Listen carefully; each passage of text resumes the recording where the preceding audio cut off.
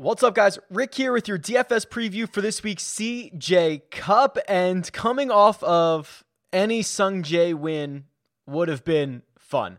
But coming off a Sung Jae win at TPC Summerlin is just making my heart full. So it has been a great evening, a great morning, but there's no time to look back. We've got to look ahead to this week. We have a new course. We have a great field, 78 golfers. There is no cut. We'll talk more about that. And I've got some stuff to give away. So stay tuned. Let's jump into this week's preview. Let's start with the course, the Summit Club.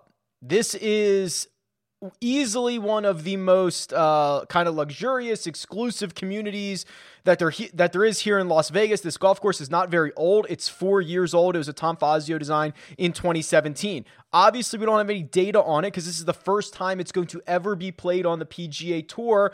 But have no fear, I'll be out there on Tuesday. So I'll be walking the course and hopefully gaining some really good information, some valuable information. From what I understand through going through some sources and some people who have played it, here's the way that I see this course. Because it's not a resort course, right? But it's made for the membership. It's made for the community that does not want to go out there and get beat up. So they are larger than average green, 6,500 square feet on average. It'll play to a par 70 to about 7,400 yards. It's pure desert golf. I mean, if you just look at it, it is generous off the tee. There are 4 bodies of water that come into play on 7 different holes, and they're bent grass greens, again, larger than average. So we're going to have to take that into consideration as well. You're going to hear a lot this week about Collin Morikawa playing out of the Summit Club. That's absolutely true. He's there on a seemingly near daily basis when he is in town, playing out of there all the time. Does that give him an advantage? Maybe. I know we have a lot of anecdotal evidence over the years that, playing a course that is your home course in tournament conditions can be a little bit jarring for guys. Pins are not normally in a place that they are. I'll give you an example. Last week at TPC Summerlin, I've played that course a bunch. All of those pins that they used over 4 days, I don't think I've seen any of those, just because they put these pins in different positions, obviously when it's tournament time. Will he be familiar with the course? Absolutely he will be. Does that mean that others won't be able to account for it? No. There are rumors, and I have not, take this for what it's worth, and I have not confirmed these. I think Dustin Johnson has a place in here. I don't know if he's here often or plays the course, but I'm like 60% sure of that. Take that again for what it's worth. When we look at the course, there is no real breakdown. So what I'm showing you here is the average traits for a tour average course. I think this course, Summit Club, again, being long and inaccurate off the tee, I think is going to be a good combination this week. Being able to hit your irons well, give yourself a bunch of looks, avoiding 3 putts on these larger greens. Those are all things that are going to come into play. When we run the custom model at the end of the show, we will go through the way that I think this is going to be bared out. And of course, you're not going to want to miss the live chat on Wednesday, 3 p.m. Eastern time, because that's where I can kind of divulge a lot of the information that I learned when I go out and walk the course on Tuesday. There is also an 8:15 p.m. Eastern time live chat. That's the Jock Market Power Hour. That's all things stock market DFS. So you don't want to miss out on either one of those, especially for this week. The cheat sheet, fascinating pricing for this week. Dustin Johnson, that didn't take long. Did not take long for DJ to get back to the top of this board, 11,300, along with Justin Thomas, who is 11,001. Xander, Colin, Jordan, and Rory McIlroy round out the guys above $10,000. Let's start there. What I think is fascinating about Dustin Johnson is a couple of things. One that I think most people realize, and another that I don't think many people realize. So, one, I think people realize that no matter what direction it is, when Dustin Johnson gets going in a direction, it's kind of hard to stop him. That could be the run that we saw at the end of 2020 where he's just winning everything and constantly in contention, or it could be basically the vast majority of this year where he struggled and he just never really put it together. So after gaining all 5 points at the Ryder Cup, you would expect him to be trending in the right direction. Maybe it's going to be hard to slow him down. But what I don't think people realize is how good this putter has been. I mean, he has been absolutely phenomenal, basically for all year long. Since the Players Championship, that was in March, he's lost strokes putting just 3 times. That is a weapon of Dustin Johnson that we are seeing, that if he can fix the rest of it, right, if he can continue to dial it in with the irons and wedges, if he can go back to being one of the best drivers of the golf ball on the planet, this is a really, really dangerous combination for Dustin Johnson. So I think it is certainly worth a consideration if you can get him in your lineups. Justin Thomas played okay, right? Okay at the Ryder Cup. I think nothing to write home about. The one thing that I will say about JT, Xander, and even Rory, even if you throw Rory McIlroy into the mix here, who I'm not as excited about Rory this week, we can talk about him in a second, you got to remember that this is a no-cut event. So when you go and you start pulling up the no-cut events on rickrungood.com here, which I highly encourage you to go and sign up for. I love the tools. You're looking at them right now. You'll love them too.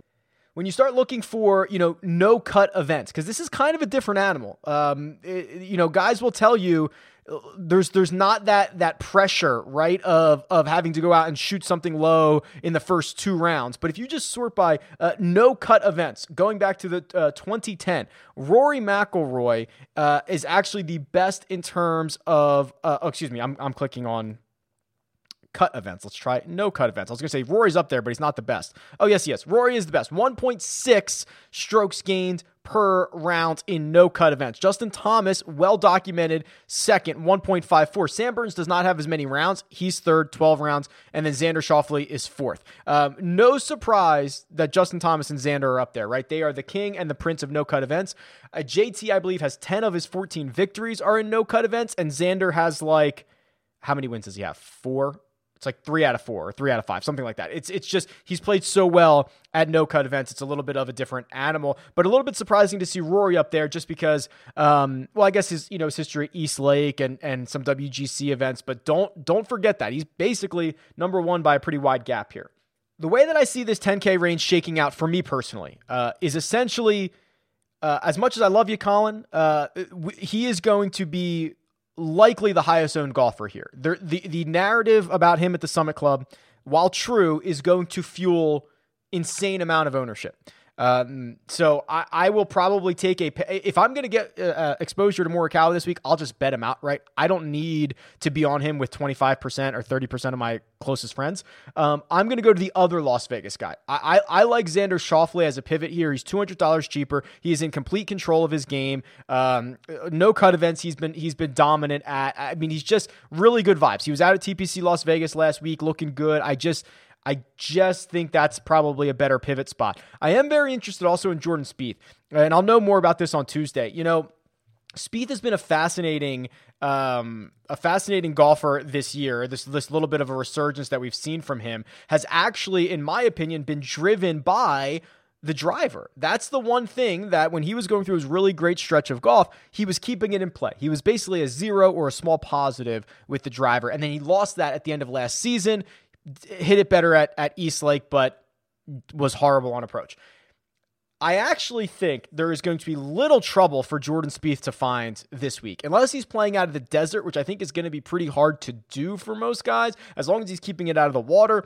Very generous off the tee here at the Summit Club. So I will be very interested to see if Spieth can kind of just go out, take advantage of that, not be penalized nearly as much as he is on other courses. And then you look at his bent grass numbers. I mean, he is just head and shoulders. By far, that's his best surface. And it's just a really interesting option for someone that's probably not getting as much respect as they should for this week. The $9,000 range.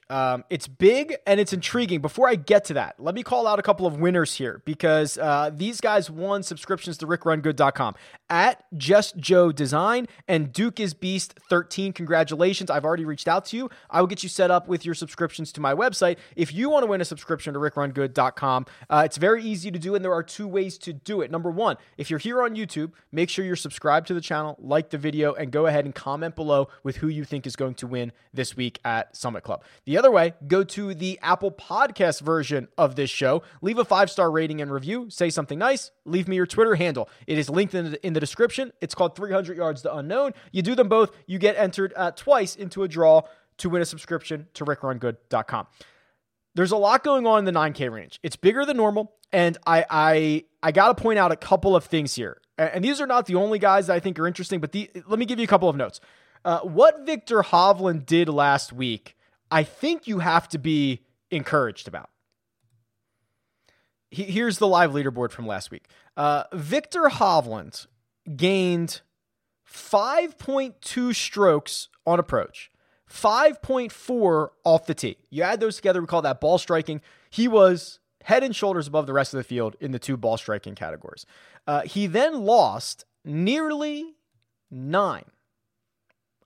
That's not a typo. Nearly 9 strokes around the green, which we know that has been a weakness of Hovland's game in the past, but never has it been this bad. Losing 8.9, by far the worst around the green week of his career. The previous worst, 3.8. Okay, that's how bad we're talking here. You know, he had a bunker shot where he left one in there. He had he had a lot of really, really poor chips. But I think the argument to be made is this. Best ball striker in the field last week. He's not going to lose 9 around the green again. Might lose 2 or 3. He's not going to lose 9. And he was basically a 0 putter, and he's basically a 0 putter on bent grass. That's the combination for Viktor. So I'm certainly likely to go back to him. The other thing, Sam Burns did not play well on Sunday. However, he was again pretty much now for 8 consecutive rounds has been one of the best tee to green players on the planet. And this is he lapped the field at I'm blanking, Sanderson Farms, right? Lapped the field there and was top 5 again at Summerlin. Lost strokes putting in both events. He's a very good putter. To me, if it's not fatigue, if it's not whatever, like he is just he's such a solid option. He's such a solid option right now. Couple of other notes here. Louis Oosthuizen had like the most quiet T14 I think I've ever witnessed last week. I'm not sure I saw a single shot of his broadcasted at any point. He, again, was great tee to green, okay? 9 strokes, a little less than 9 strokes he gained from tee to green and lost nearly 2 putting. Well, I think that's not going to happen again. To lose 2 strokes putting from the guy who was literally the number 1 putter on the planet last year, I think is unlikely to happen again. I like Louis' chances this week. Now, that's not to say I don't like the chances of these other guys in the $9,000 range. You know, are we going to go back to Scotty Scheffler? Are we going to go back to Abraham Ancer? I think generally the argument is yes. You know, the first week back after a little bit of a layoff can be tough to get into. Those guys did not play particularly well. But Louis, Sam Burns, Viktor Hovland, they have my absolute full attention here. The $8,000 range, I believe, actually smaller than the $9,000 range, something we haven't necessarily seen here recently, but with the caliber of field, I guess DraftKings is just saying, you know, have at it, boys. A couple of things that I think are worth pointing out here. One is Webb Simpson. Missed the cut last week, but if you look again at how they did it, this is what I think is important. Webb Simpson, over his first 2 rounds, did gain strokes on approach, gained a little bit around the green, lost a little bit off the tee. That's okay. And lost a stroke putting. I mean, the guy was 4 under par through 2 rounds and missed the cut. You get some really interesting cut lines. What did we see that last year at Shriners? 7 under, right? So you could have shot a 68 and missed the cut. Kind of a similar story for Jason Kokrak. Jason Kokrak gains 1.3 on approach, shoots 4 under for 2 rounds, and misses the cut. He loses strokes putting when he was one of the better putters, and he's technically your defending champion here this week, but he was one of the better putters here all season long. So I think those two, you have to look at a miscut and say, did they play poorly? Abraham Ancer played poorly, right? Abraham Ancer, I think he lost across the board. I think he was 3 or 4 over at a course that is just giving up birdies all over the place. He played poorly. And it's a lot different to look at what Simpson and Kokrak did and say, well, they didn't play all that poorly. They were 4 under through 2 rounds.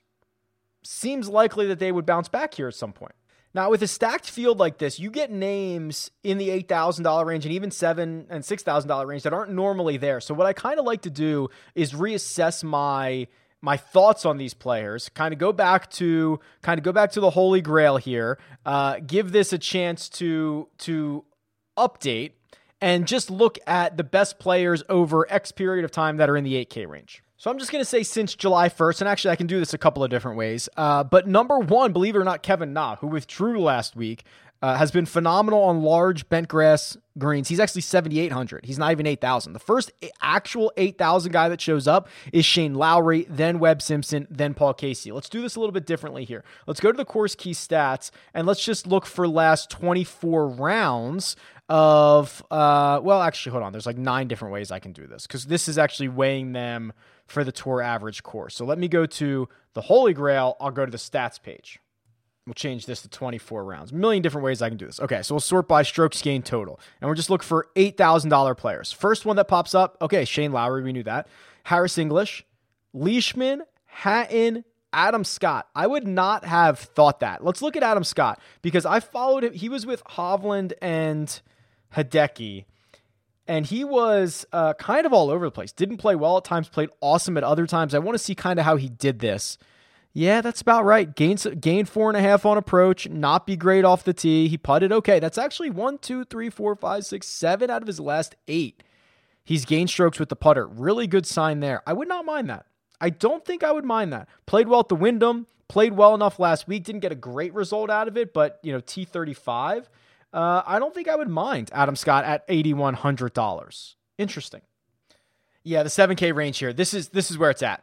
So there are so many good names here. I'm a bit torn on Kevin Na at the moment, but the stats, the bent grass numbers, the large green numbers, he's playing well. I get it. Where I would probably allocate my resources, and before I jump into this, keep an eye on Harold Varner III. Congrats to him and his wife. They just had HV4, right? So I don't know if he's playing this week. He is in the field as of right now, Monday morning. Keep an eye out on this. We'll see. I'm not sure if he's planning on playing or not. I'm sure we'll find out soon. Couple of really interesting things here. Sergio's back, right? So Sergio Garcia, who played great at the Ryder Cup, then had to make the trip right to Sanderson Farms, didn't particularly play well. Wouldn't mind rolling that out. Aaron Wise is about to make us a lot of money. That's what this is setting up to be. So let's deep dive Aaron Wise here because I think this is critical. Aaron Wise has always been a really, really good fantasy scorer. He has always outperformed his finishing position with fantasy points because he makes a lot of birdies, makes a lot of bogeys as well, but he's just got like this raw power. He can fire him up. The issue with Aaron Wise for a very long time is that he can't putt. He was 174th on tour last year, but from tee to green, he was 25th. From tee to green, he was a top 25 player. Do you know how valuable that is? From tee to green, he was a top 25 player, 174 in strokes gained putting. Well, he has now gained strokes putting in 3 of his last 5. One of them, he lost only a quarter of a stroke over 4 rounds. And the other one, he lost only 1.7 strokes over 4 rounds, which is much better than the 4 or 5 or 6 or 10 that he has hemorrhaged over 4 rounds at some point here recently. And I told this anecdote a couple of times last week. I spent a lot of time at TPC Summerlin last week. A lot. Almost every single hour that I was there that was not tournament hour, like practice rounds or Aaron Wise's tee time was coming up in 3 hours, he was on the putting green. I swear to you, every single one. He uses that broomstick putter now. He is grinding so hard on the putter, and it's working. And this is the verge of a breakout victory. Is it coming here? Probably not. But you are looking at someone who is already a great fantasy scorer, is figuring out the biggest leak in his game, and is now going to be able to rely on the other, I'll say it, elite aspect of his game. If you're top 25 from tee to green, that's elite. If you're top 25 in any big category like that, maybe not elite, but like very, very, very, very good. So I'm excited about this. We'll see. But this is a very good statistical profile of what we're seeing right now. The other one was it's Gooch. Yeah, Taylor Gooch. He's $7,200, and this is seemingly an ideal spot for Taylor Gooch, right? So not only is he a better putter on bent grass than he is on POA and Bermuda, but he is generally very inaccurate off the tee, but he hits it okay. He hits it far enough, and then he just taps into a really strong approach game, which is what we're seeing here. Look at this. In 1, 2, 3, 4, 5, 6, 7 of his last 8 events, he's gained at least 2 strokes on approach. Big number, okay? It piles up his tee to green stuff. He's got 2 top 11 finishes in a row. He's got 4 cuts in a row. He doesn't have to worry about that this week, but like this, he's feeling it. This is a good spot for him. Gooch is another great option here in the $7,000 range. I do wonder what people are going to do with Alex Noren. So it feels like a decade ago at this point, but he went 4th and 9th at the Northern Trust in the BMW Championship. And most people are going to look at that and say, oh, he hasn't played since then. That's not true. Finished T27 at the BMW PGA Championship. That's a European Tour event that is like their huge event. So T27 there is great. You get a lot of big names over there. And then just a couple of weeks ago at the Alfred Dunhill, this was, I guess, 2 weeks ago, he finished T12. So he's continued to play really good golf. And the $6,000 range, so my eyes immediately go to Cam Davis, like all aboard, let's go. Cam Davis, who had his best round on Sunday, I think it was a 64 or 65 on Sunday at Shriners. That was his best round of the week, a little bit of momentum. Also, if you tell me, as you guys know this, a Bombers course with big greens that you are not required to be accurate is literally the blueprint for Cam Davis. So $6,400, that is a very good price. I will also tell you this. Harry Higgs is kind of interesting. I don't know what the numbers bear out from last week, and we can actually look it up. But to me, and I followed a lot of him because he was with Doc. So I walked with these guys. To me, he looked like he was in complete control of his game last week. And he was pretty good. 2 off the tee on the positive, a small gain on approach, gained around the green, and lost a half a stroke putting. That's pretty darn good for Harry Higgs, T27. You'd take probably something like that again this week at him only being 6,100. Now, that was a big improvement because he had struggled mightily with his approach play in the 4 events before this. But if he can start gaining again, I'll tell you what, he looked to me to be in control of his game. And I think that is, as much as I love the metrics, there are things that the metrics cannot dictate. All right, let's run a custom model here because I'm going to be guessing a little bit, but on Tuesday I'm hoping to learn a lot about the golf course. So this is what I would do at the moment. I would say last 24 rounds, I would emphasize distance over accuracy. So what I'm actually going to do here is I'm going to put 15 on distance and 10 on strokes gained off the tee. So it's 25 for driving stats, but the bulk of them coming from distance. I'm then going to say approach. I think is going to be pretty important. So I'll say 25 there, 20 on putting, 15 around the green. Now I've made myself a little, you know how this works, blended strokes gained. And then what I will also do is put 15 on par 5 scoring. It is a full par 72. Let's see what this pumps out. And then I might change this on the live chat. And oh boy. Yeah, I mean, no surprise. Sam Burns is number 1, right? There's no surprise. He's the hottest player on the planet. No surprise there. Dustin Johnson, number 2. Interesting. And actually, DJ and Rory are both inside the top 6. So those are 2 guys that like I might not have played. I probably would have played Xander. I probably would have played, a couple other guys out of the 10K range first. Harris English is 3rd, 8,900. Johnny Vegas, a name that I would not have considered, 4th. Sung J M 5th. Rory 6th. Cam Smith 7. Sergio 8. Xander 9, HV3 10. Interesting. It's fine. Yeah, I mean, I'd probably want to deep dive Johnny Vegas. I'd probably want to deep dive Cam Smith. Those are names I probably would not have considered. And then also, when I get out on the golf course, I want to kind of see what I learn, right? See how it's playing, see how it's laid out for tour play, see all that stuff, and probably rework this entire model. So I don't want to put too much emphasis in the first Monday model that I run, but certainly later in the week, that would be much more valuable. So, okay, that'll do it. It's going to be awesome. Join the live chats this week. I'll be out there. Follow me on Twitter at RickRunGood. I'll try to tweet out as much information as possible when I see it out there in person. Best of luck this week, and I'll talk to you guys soon.